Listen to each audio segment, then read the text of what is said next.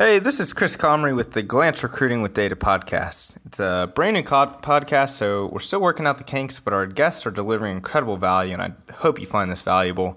Our guest for this episode is Anessa Fike, and she runs her own company called AF Recruiting, and the AF stands for her initials. She went to school for journalism and became an executive assistant at The Motley Fool and worked her way up to global recruiting director. She helped them grow from 75 to over 300 employees across the world in London, Singapore, and Sydney, Australia. She then moved from DC to Raleigh, where she started her own business, and Motley Fool wanted to actually be her first client, which is super cool. They now grow almost exclusively from referrals, and it just is a testament of the great work that she does. She's conducted over 10,000 phone screens, interviewed hundreds of people in person, and has experience doing HR consulting and recruiting to talent acquisition, active recruiting, and contract recruiting with her clients that vary across the U.S. In this, she talks about what her day-to-day is like. We then go into discussing what data is important and how to track it. We talked about helping executives understand what their recruiting data means and why things that are hard to measure, like candidate experience, are still incredibly important to evaluate. And then we wrap up with some advice to incoming recruiters or recruiters still young in their careers. She was an awesome guest, and if you want to reach out to her, her email is afrecruitingllc@gmail.com, and her website is afrecruitingllc.com. She loves to help and is more than happy to give any feedback. I think you're really going to enjoy this one, and thanks again to Anessa Fike. Awesome. Well, let's jump in. Thanks so much for volunteering some time to kind of share with us what you do, who you are, why you like recruiting. Pretty excited to get the podcast up and running, and super excited that you volunteered to be one of the first few people on the podcast. So thank you so much for your time. No worries. I'm honored to be on it. Thank you. Cool. So I think you got the questions, so we can just go ahead and jump in. And we'll start off kind of first. Why don't you tell us a little bit about yourself and what you do? Perfect. So yeah, I sort of fell into recruiting several years ago as I was working at the Motley Fool. And I didn't, ever think that I was going to end up in HR, I think as most people do, or that I was going to end up in recruiting and loving it, right? So it was something that at the time, the chief people officer of the Motley Fool came to me. I was working as an executive assistant at the Motley Fool, reporting to the president at the time, the chief people officer, and then also the chief technology officer, and supporting their teams.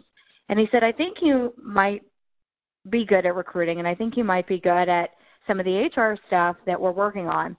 And I said, okay, well, let me try a few projects here or there.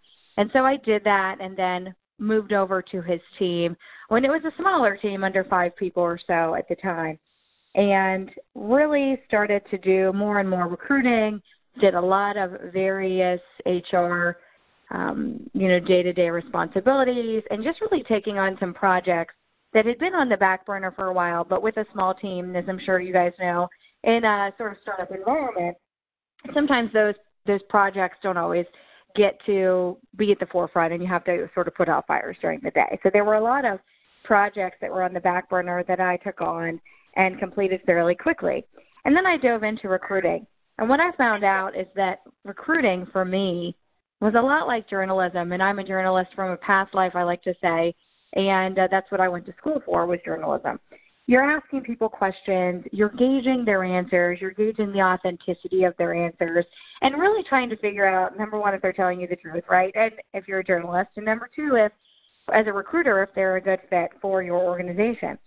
And so I found a lot of similarities there, and what I really loved about journalism and what I really loved about recruiting is that I was getting to know people, right? I'm trying to figure out what their story is, what they're about, and help them take the next step. So as a journalist, you're helping people, tell their story to the world.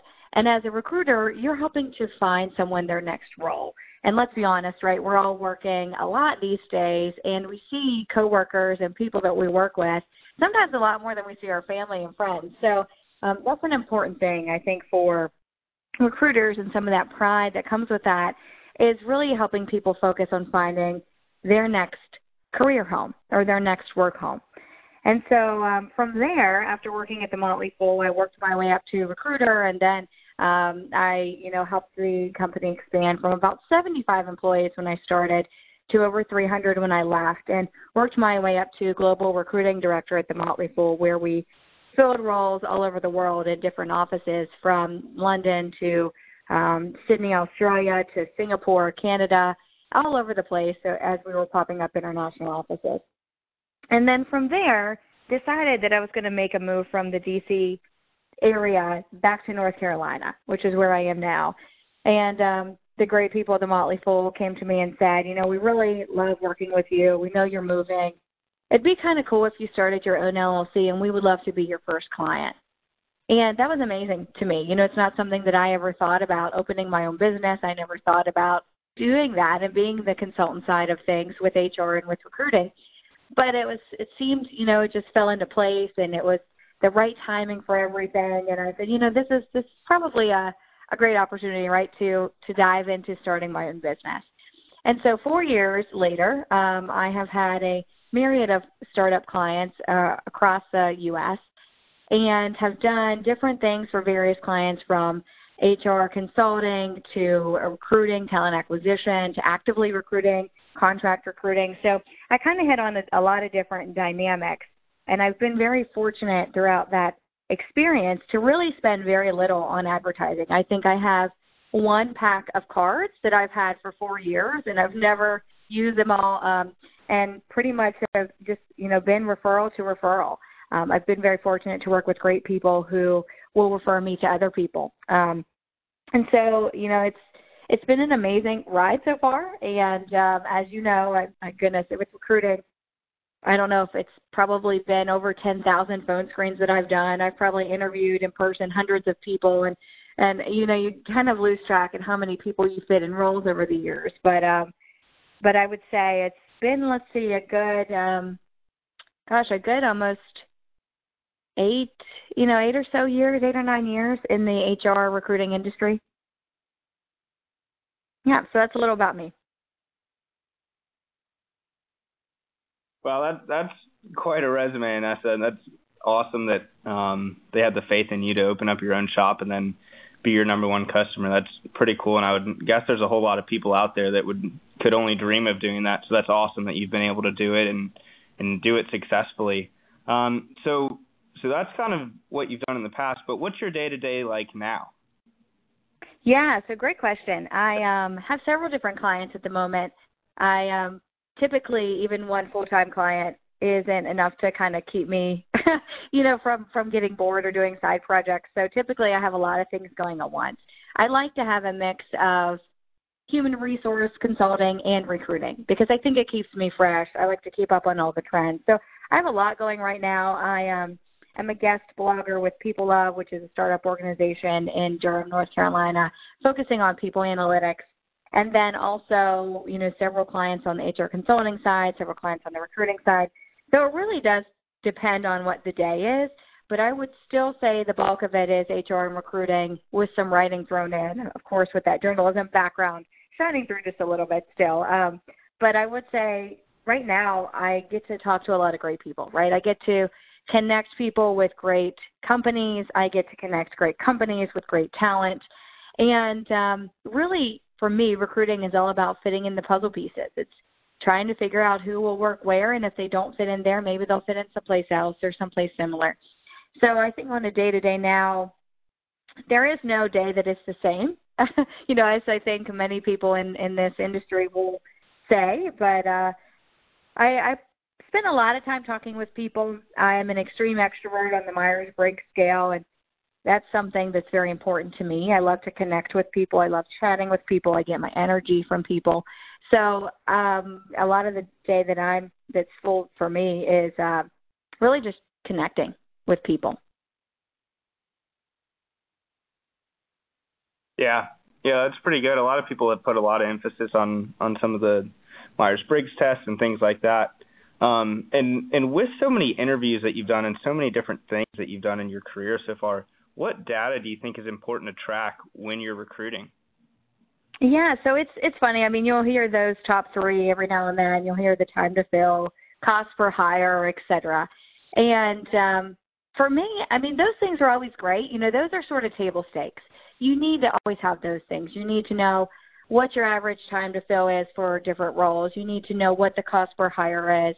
You need to know those things. But I think that as recruiters, we need to take it up a notch, several notches actually, and think about candidates as humans.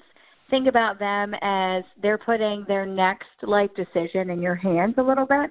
And so for me, a couple of important data points that I also like to look at above those table stakes data points are candidate experience, right? I love companies that are open to asking how the candidate's experience is throughout the process, right? A lot of companies at the end will send them sort of a survey monkey and say, how was this process at the end? But that gets a little bit skewed because a lot of times there's one job open, and if they don't get that job, of course, it's going to probably be a little bit lower of a score. So I like to ask candidates throughout the process, working with companies that are able to do this well, giving them a numerical system, right? It's 1 through 5, 1 through 3, whatever that may be, to say, how was your experience this week? How has your experience been with these different elements of the stages? How was your experience with coming on site? Did you feel that we provided everything that you needed to know to be successful in that on-site interview? Do you feel like you have enough background about the company to make a great choice about the company? So these are all things that I like to ask during the process. I think a lot of times when people think about candidate experience, they think about getting people in, making sure that they feel communicated with, which is great. But I also think that we should go that next step and ask not only that, making sure we're communicating with candidates very often and making sure they're feeling informed, but how their experience has been. You will actually learn a lot about a company's candidate experience by asking those questions. And so I think the candidate experience and asking that throughout the process is really critical for one additional data point. And then from there, the quality of source is really a big one for me as well. So if you're spending a ton of money on LinkedIn, but they're not really getting you the type of candidates or the quality of candidates that you're looking for, to me, that's not a good use of money. It's not a good return on investment. So I like to look at the quality of source. So every couple of weeks, every month, if I have access to that with a company, I will look at that and say, Glassdoor is really killing it on getting us candidates, or In Her Sight is really killing it on getting us this diverse group of candidates this week. Or maybe it's, someone else. Maybe it's the Muse. So really trying to figure out, where is your niche? Where are those quality candidates that you're pulling in, and the success rating that you're feeling for the candidates for your specific company? Every company is different. Every geographical region is different. And so with that, I think that you need to figure out where the best quality candidates are coming from a source perspective too. And then I would say the third thing that I'll touch on outside of those table stakes data points and the two I've already covered are number of candidates in the pipeline. If there aren't an increasing number of candidates in your pipeline every week, so if you're not seeing, I would say, depending on the role, depending on the area, depending on the compensation that you might have out there, a market salary for that role, you should see a good amount of resumes coming through every so often. If you don't, if you see under 5 in 3 weeks, if you see under 10 in a month, something is off. It's either the compensation salary isn't right on LinkedIn, or your base salary isn't right, reevaluate compensation. Or maybe it is that you aren't looking for the right thing, right? So reevaluate your job description. Go back to the hiring manager and say, what's essential? What do you absolutely have to have? Great. That's the only thing we're going to put in the job description. And really kind of looking at the different dynamics of that role to figure out how you can tweak things to get more candidates in the pipeline. Sometimes if someone's looking for inbound candidates and they're not as open to sourcing or passive candidates, then you need to maybe tweak what you're looking for in that role. So I would say all of those things together, the table stakes data points, and then those other three, really to me give you a better overview of recruiting and where you're looking at recruiting and the different levers you can pull in recruiting.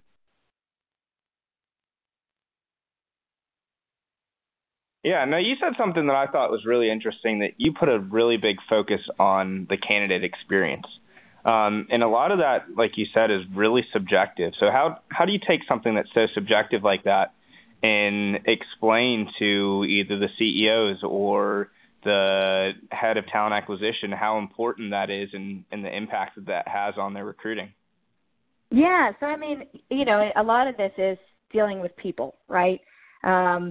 We deal with, as HR recruiters, we deal with people every day. People aren't binary. They're not just ones and zeros, right? They're never going to be completely objective. And so for me, I give them sort of a numerical scale for the candidate experience, and that's a way of making it a little bit more objective. But I also think that there's a lot to look at and a lot to talk about and bring into the conversation with those subjective things, such as how are they feeling? Are they feeling like they're not being communicated with enough? And I think some of those snippets of maybe, giving the person not only the numerical value to pick about their candidate experience, but also to provide a comment or two, you will actually get more out of those comments than you will the numbers, because you'll find the anecdotes that you are able to change your candidate process, your interview process, based on those anecdotes. And so a lot of times when I'm speaking to executive teams or helping to build new teams within a startup in this route, what I talk to them about is your culture is based on people. Your culture is ever changing because the people in your culture are ever changing. No human is going to remain the same at all points in their life and at all points in the year. And no candidate is going to remain the same. And so we need to embrace that human aspect of recruiting and also say, yes, there is a way that we can measure this a little bit, but in measuring that too, I want those anecdotes to come back and say, so-and-so really loved the candidate experience. They gave us a 5 out of 5. They said it was the best candidate experience they've ever had. And guess what? They've told 10 other friends. Those 10 other friends have then applied with us, and we filled 5 roles because of that. And I've seen that happen. And so out of one great candidate experience, you might have filled 5 roles. And filling 5 roles, as you know, with the cost per hire as it is right now, over $5,000, that's a lot of money that you've then saved if you can fill those roles within a week. That's amazing. So I think that when it gets down to it, there are subjective pieces to it. Of course, there always will be with humans. But taking that subjective with the objective and showing those executive teams that you're saving them money by actually having a more human experience and combining that with some data, they're going to get on board with that almost immediately, most places, right? So they're going to see that return on investment with just how you're treating people, much like a customer would be treated in, a B2C type of organization. If you have great customers, they're going to come back. If you treat your customers well, they're going to come back, and they're going to bring their friends, and they're going to tell everybody they know what a great experience they've had. And that increases your Net Promoter Score. It's almost like talking to executives about a candidate Net Promoter Score, making sure that they're going to promote you and your brand and your company to everyone they know in a good way. That's what you want.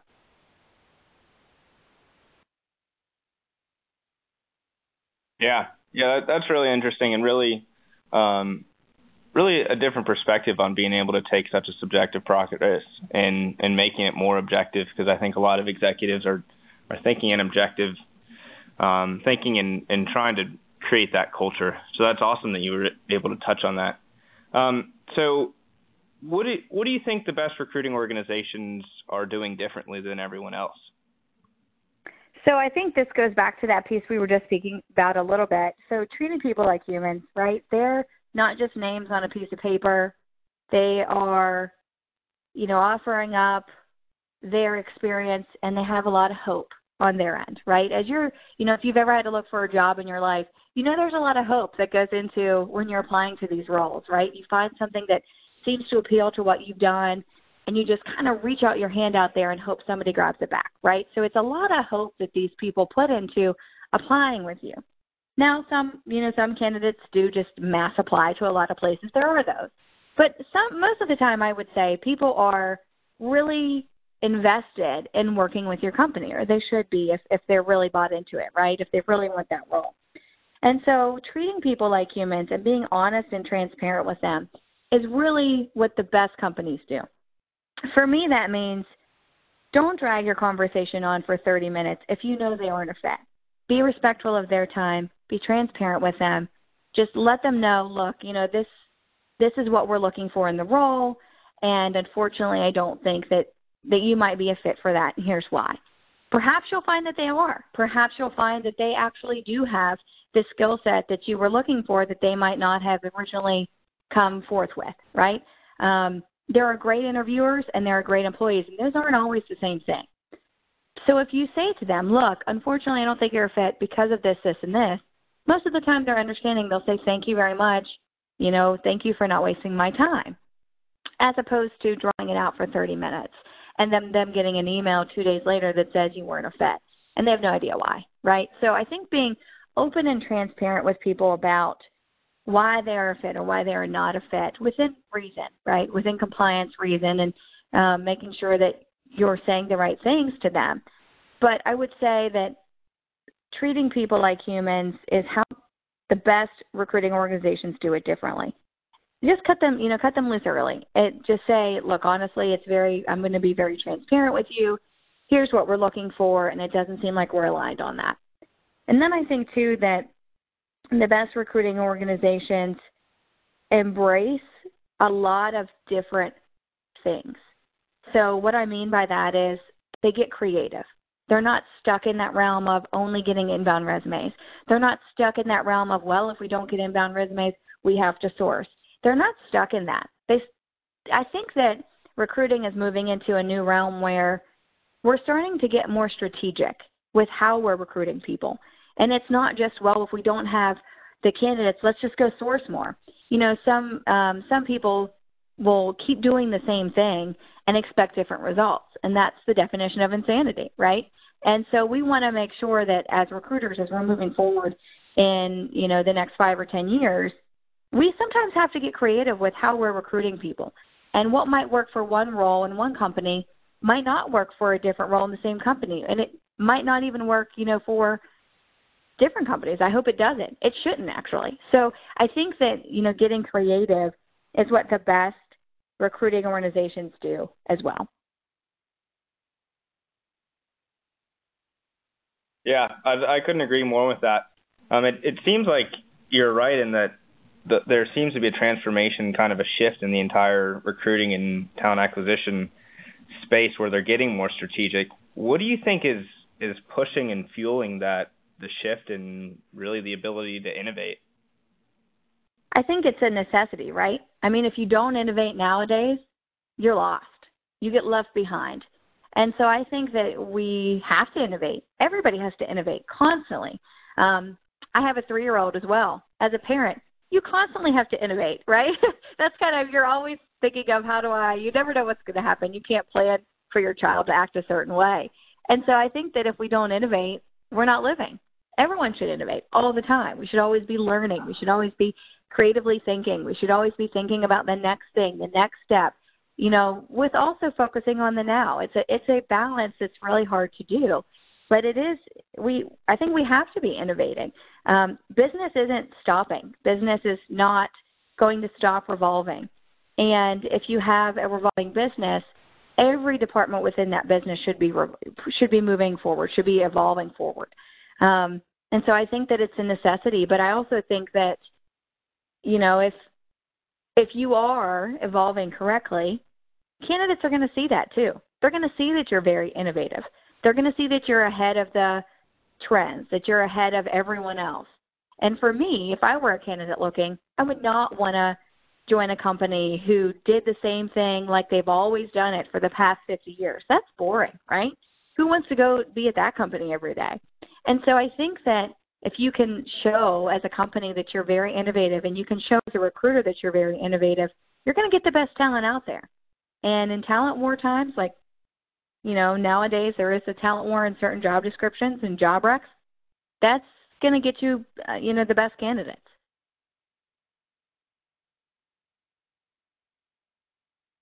Yeah, Yeah, those are definitely some interesting perspectives, and definitely a little bit of a warning sign for those who aren't innovating.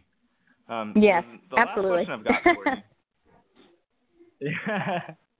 Yeah, the last question I've got for you is there's a lot of smart, young, hungry recruiters out there, and they're probably super excited to learn kind of some of the tricks and advice or anything that you've learned over the years. So what can you share with them, and what advice would you give? Yeah, so goodness, things I've learned over the years. There are a lot. I would say I was very fortunate to learn the right way to recruit people from the people at the Motley Fool. Tom Gardner, the CEO, is amazing. He really believes in the people that he has in his organization, and David as well, the two brothers that started the Motley Fool. And Lee Burbage, the chief people officer there, taught me how to recruit. I mean, really look back and think about, I wouldn't even know how to do this if it wasn't for him and Kara Chambers, who I worked with there at the Motley Fool as well. But they taught me the right way to do it, right? And the right way to do it isn't just ask these 6 questions on this checklist and write down the answers, right? That's not the right way to recruit. Some recruiters do that. They check off all the boxes, and then they make a call based on what the boxes say, what the answers to those boxes were. And it's more than that. For me, I think that recruiting is a little bit of intuition, a little bit of science, and a little bit of art. So I think split evenly 3 ways, it's all of those things. And the reason I say that is it's a lot of intuition, because you have to know the people that these people are going to be working with to truly make a good impact. Someone who's a fit for an organization in one department might not be a fit for the organization in another. Or you might have a department that needs this type of personality to fit well in there, or to do well, or to succeed, or to mesh with the other personalities in the department. Or you might, have someone who might fit really well in a different department. I think that intuition piece comes into play there. Science is the data, right? We're all about data nowadays, and really use that data to tell a story. I think that numbers are boring on a page. Use it to tell a story. Somehow pull a story out of those numbers, and it's going to be more relatable to the people around you. It's going to be more relatable to the executive team, and I think that using that helps. And that's sort of that art that I mentioned before, is being able to pull both of those together, use that subjective and those objective things to make the most informed call that you can on a candidate, right?